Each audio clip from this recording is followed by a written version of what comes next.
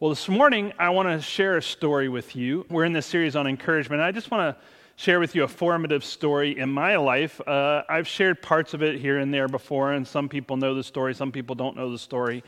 But one of the formative experiences in my life was actually when I was in college. And my second year of college, I was at the University of Maryland, and I had a girlfriend, had a group of friends from our dorm, and at that point in my life, I wasn't on a road to ministry. I wasn't feeling a call to ministry at that time, and so I was out partying with my friends one night. We went out to the bar, local bar, college bar, and got in there, and there's, if you can imagine, an atmosphere, loud music, loud 80s music, the smell of drinks in the air, smoke in the air. That was back when you could smoke in a restaurant and a bar, and just wall-to-wall people, shoulder-to-shoulder, college students just packed into this bar. And my friends and my girlfriend and I, we went down the bar, and it was my turn to buy everybody the first round of drinks, and so I saddled up to the bar to get drinks for everybody, and then they had left. They got their drinks, and they left and went out different parts of the bar, and I was standing by the bar alone and waiting for the bartender to come back so that I could pay the bartender. Again, this wasn't a credit card day. This was cash day, so I was waiting to pay for everybody. And so in that moment, I was surrounded by people, and in this crowd, and in the noise, and it's interesting that it's in that moment that God spoke to me. And God whispered to it was like God's spirit was speaking to my spirit. It wasn't an audible voice, but it was just spirit to spirit. And God said to me, Matt, you don't belong here. You belong to me. And in that moment, I said yes to God. And in that moment, I walked out of the bar that night, and I never went back. And so I left that scene, and I left those behaviors behind, and I went back to my dorm, and I didn't even know what to say to my friends when they came back. They were like, you know, what happened to you? Where'd you go? I was like, I just needed to leave. I couldn't explain it to them. I couldn't explain what God was doing. I just knew that this couldn't continue to be a part of my life. So fast forward a little bit, and later that week, I decided, I need to get involved in a Christian ministry. I need to go and share with another Christian what's been going on. I knew that confession is good for the soul, they say, and so I went to a staff member of a Christian group on campus, a Christian group that had been welcoming me, encouraging me, trying to welcome me into their community. And so I went to the staff member, and I shared them what my experience, and I shared to them what I've been doing. And I remember feeling just the response of, oh my, I don't know what to do with this. And so that staff member handed me off to another staff member. I talked to that staff member about it. And this community that was at first at all welcoming and encouraging me now stopped being welcoming, stopped being encouraging. And I felt like I was being put at arm's length because of my choices of being in bars and drinking and girlfriends and all those things. And so even though I was confessing, even though God was doing something in my life, this Christian community didn't know what to do with me. I didn't fit in their box of holiness or their box of piety, and they didn't know how to handle that, and I get that now. But at the moment, what was happening was I was feeling like, hey, I can't be myself around these people. I can't be honest. I can't really confess to these people because they're going to say, you're not good enough, right? And that's what I felt like. I wasn't good enough. And so I think about that, and that was a formative experience for me. And I think at times we in the church can say that. We can communicate that to people, that they're not good enough because of what's going on. But I had a friend of mine say to me once, and I thought it was a great thing. It stuck with me. He said, what was scandalous to them was not scandalous to God. Think about it. God met you in a bar, Matt. I think that's a wonderful picture, that bar was not a hindrance to God. That was not a place that God couldn't go. God could meet me in a bar even though these people would never step foot in a bar. Think about it. So God would go where they weren't willing to go, which is a great reminder of Jesus and the Pharisees. Jesus was willing to go and be with people that the Pharisees weren't willing to go and be with. And I think that's important for us to keep in mind as we think about encouragement, because what we want to encourage in people is their relationship with God. That wherever God would go, wherever God will meet people, that we too need to encourage and meet people where God is working in their lives. So I want to unpack that with you today. And I'm not saying that there's not a place to speak truth in love. There is a place to speak truth in love. There is a place to hold people accountable. There is a place to share with people and teach people. I don't think there's a place, though, for criticism and shame in the church. And so I want you to think about that as we talk about what it looks like to encourage each other today. So we're going to jump in today into a text, a letter that Paul wrote to the Thessalonians in the church in Thessalonica. and we're going to read there together. And I want you to key in. Now, what's happening here in this text is that in this time period, they're thinking about the last days, the return of Jesus. And Jesus is not coming back, and so Paul's talking to them about what it's going to be like when Jesus does return and come back. So we're in chapter 5 of 1 Thessalonians. I'm reading out of the New International Version or NIV version. You can read whatever version you want today. That's what's going to be available for you. You can pull out your own Bible or just read along with us on the screen. It says, "Now, brothers and sisters, about times and dates we do not need to write to you, for you know very well that the day of the Lord will come like a thief in the night. While people are saying peace and safety, destruction will come on them suddenly as labor pains on a pregnant woman, and they will not escape. But you, brothers and sisters, are not in darkness so that this day should surprise you like a thief. You are all children of the light and children of the day. We do not belong to the night or to the darkness. So then let us not be like others who are asleep, but let us be awake and sober. For those who sleep, sleep at night, and those who get drunk at night. But since we belong to the day, let us be sober, putting on faith and love as a breastplate, and the hope of salvation as a helmet. For God did not appoint us to suffer wrath, but to receive salvation through our Lord Jesus Christ. He died for us so that whether we are awake or asleep, we may live together with him. Therefore, encourage one another and build each other up, just as in fact you are doing." I think about how people have been rushing to predict this crisis, COVID-19 crisis. That's our role, to go around predicting the end times. But what I love about this passage, it reminds us, this is a labor pain we're in. This is a reminder that we live in a broken world. And the consistent message throughout Scripture is, are you awake? Are you sober? Are you ready? Right? This is just a reminder of the brokenness of our world, and that one day Jesus is going to come back and the brokenness is going to be healed in our world. And we long for that day as Christians when God will heal our world. For right now, we're in a broken world, and this is a labor pain. The question, though, consistently is always, are you ready? Are you awake? Or are you going into crisis mode? Are you going into panic mode? You know, like everybody did, rushing to buy toilet paper and stock supplies. We thought the end of the world was coming, and so we panicked. We went into crisis mode, whereas really the moment here is to say, be ready for when Christ returns. Be ready. And what are you going to be found doing and involved in when Christ does return? Here, Paul talks about faith, love, and hope. That's where God wants to find us, and that's what God wants to find in our hearts whenever that day comes. And I hope that you're finding that in your heart today as well.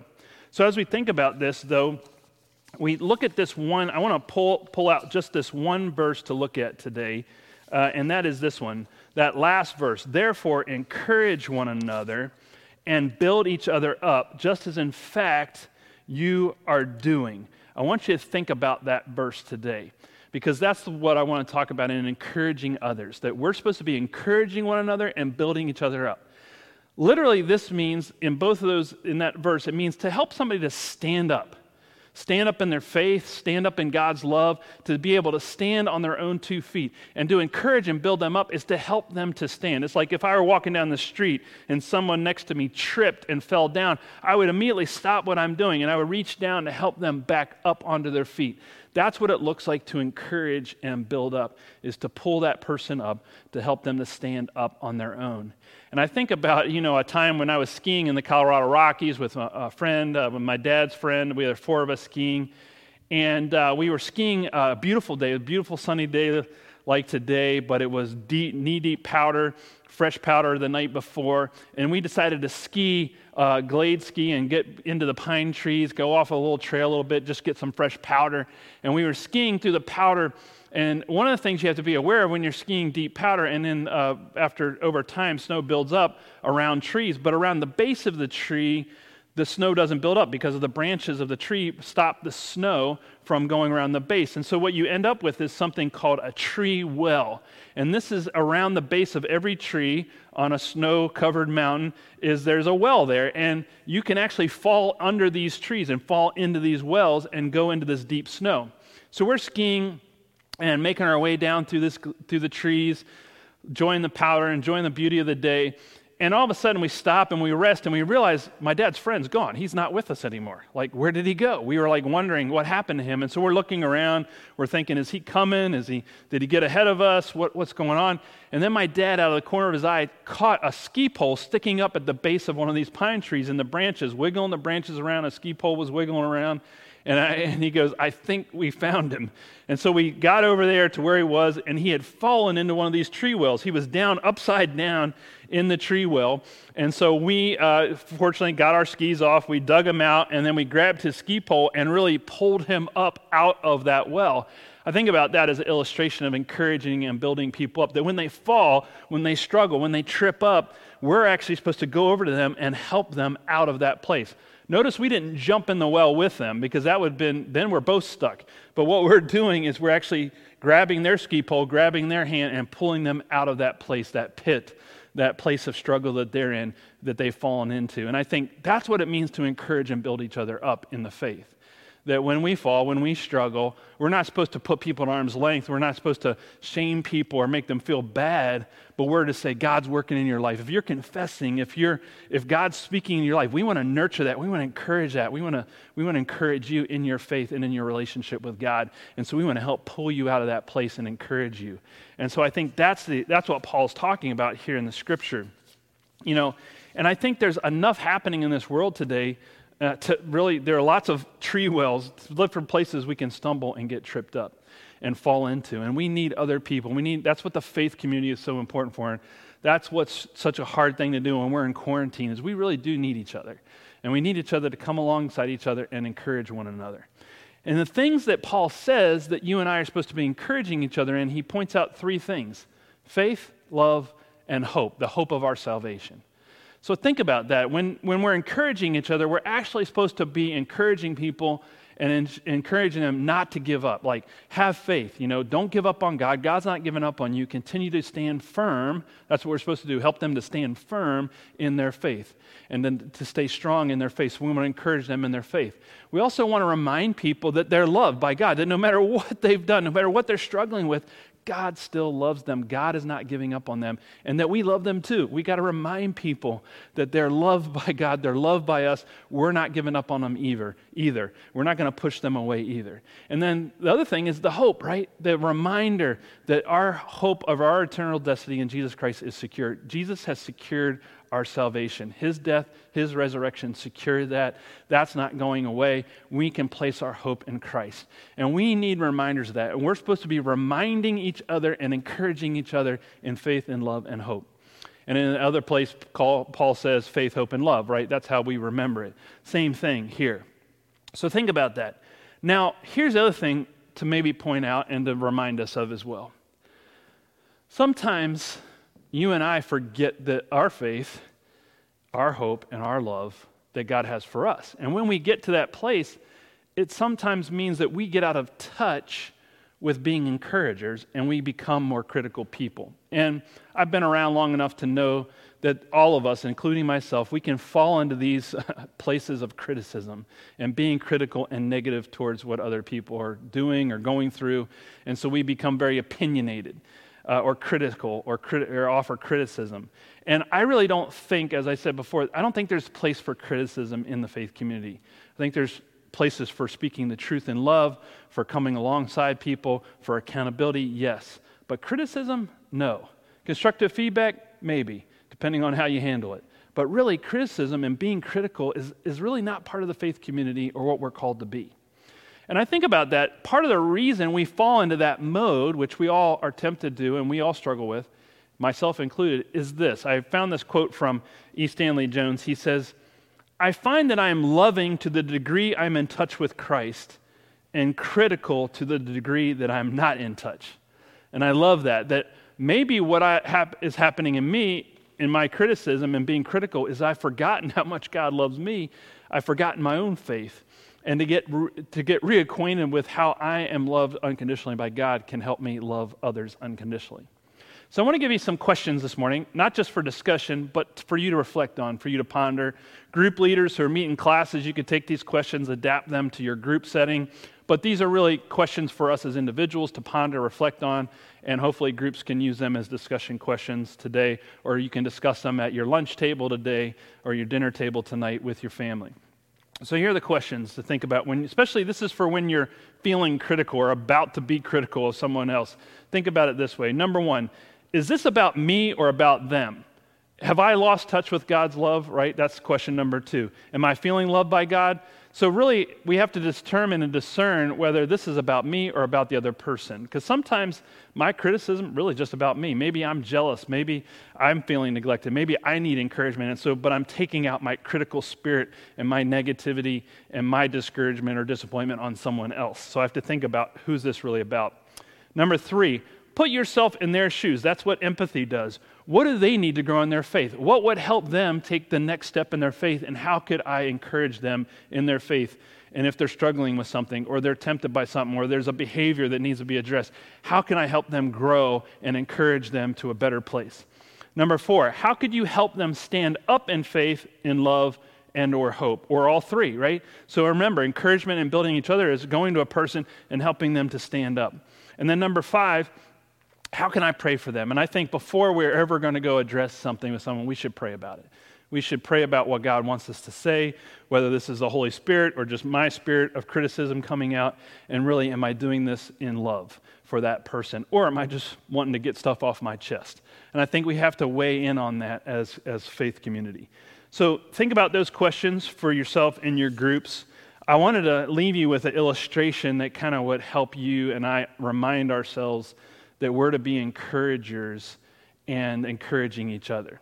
So one of the things I remember from the news, and you may remember this is quite a while ago, but at Point Barrow, Alaska, there were 3 gray whales that got trapped in the ice. And what the whales had done is they had kept knocking the ice, and they had made a hole in the ice by bumping in it and breaking the ice. They were bloody and bruised from making their own blowhole to get oxygen. And they had made this hole in the ice, and researchers actually found these 3 whales caught in the ice, and they decided to do something about it. They decided that they were going to help these 3 gray whales get to free open ocean.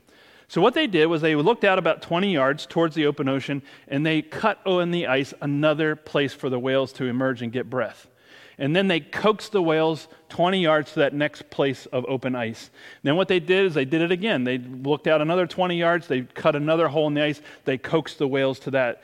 They did this for 5 miles. If you think about that, every 20 yards, cutting a hole in the ice for the whales for 5 miles. They did this for 5 miles over 8 days. It took them 8 days to coax all 3 whales. In fact, they lost one of the whales. 2 made it out to freedom. And those whales got to free open ocean. I love this illustration because it's a reminder to us of what encouragement looks like. It's not just going and saying, hey, good luck. Hope you do well. I'll pray for you. But it's really staying alongside that person over time until they get to freedom in Christ.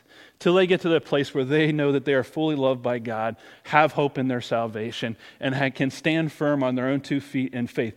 We just keep cutting our encouragement, our words of encouragement, our coming alongside them is just continuing to help them through the brokenness and breaking the ice for them to get to open ocean, to get to freedom. See, that's what an encourager does. An encourager comes alongside. In fact, the Holy Spirit, Greek paraclete, para means to come alongside. The Holy Spirit comes alongside us, and you and I, as encouragers, are to come alongside others and stay with them till they get to that place where they can stand on their own 2 feet. So I hope that's happening for you in your life. I know this is a time where we all need that. So let's stand beside each other. Let's come alongside each other, encourage each other, build each other up today. Let's pray together.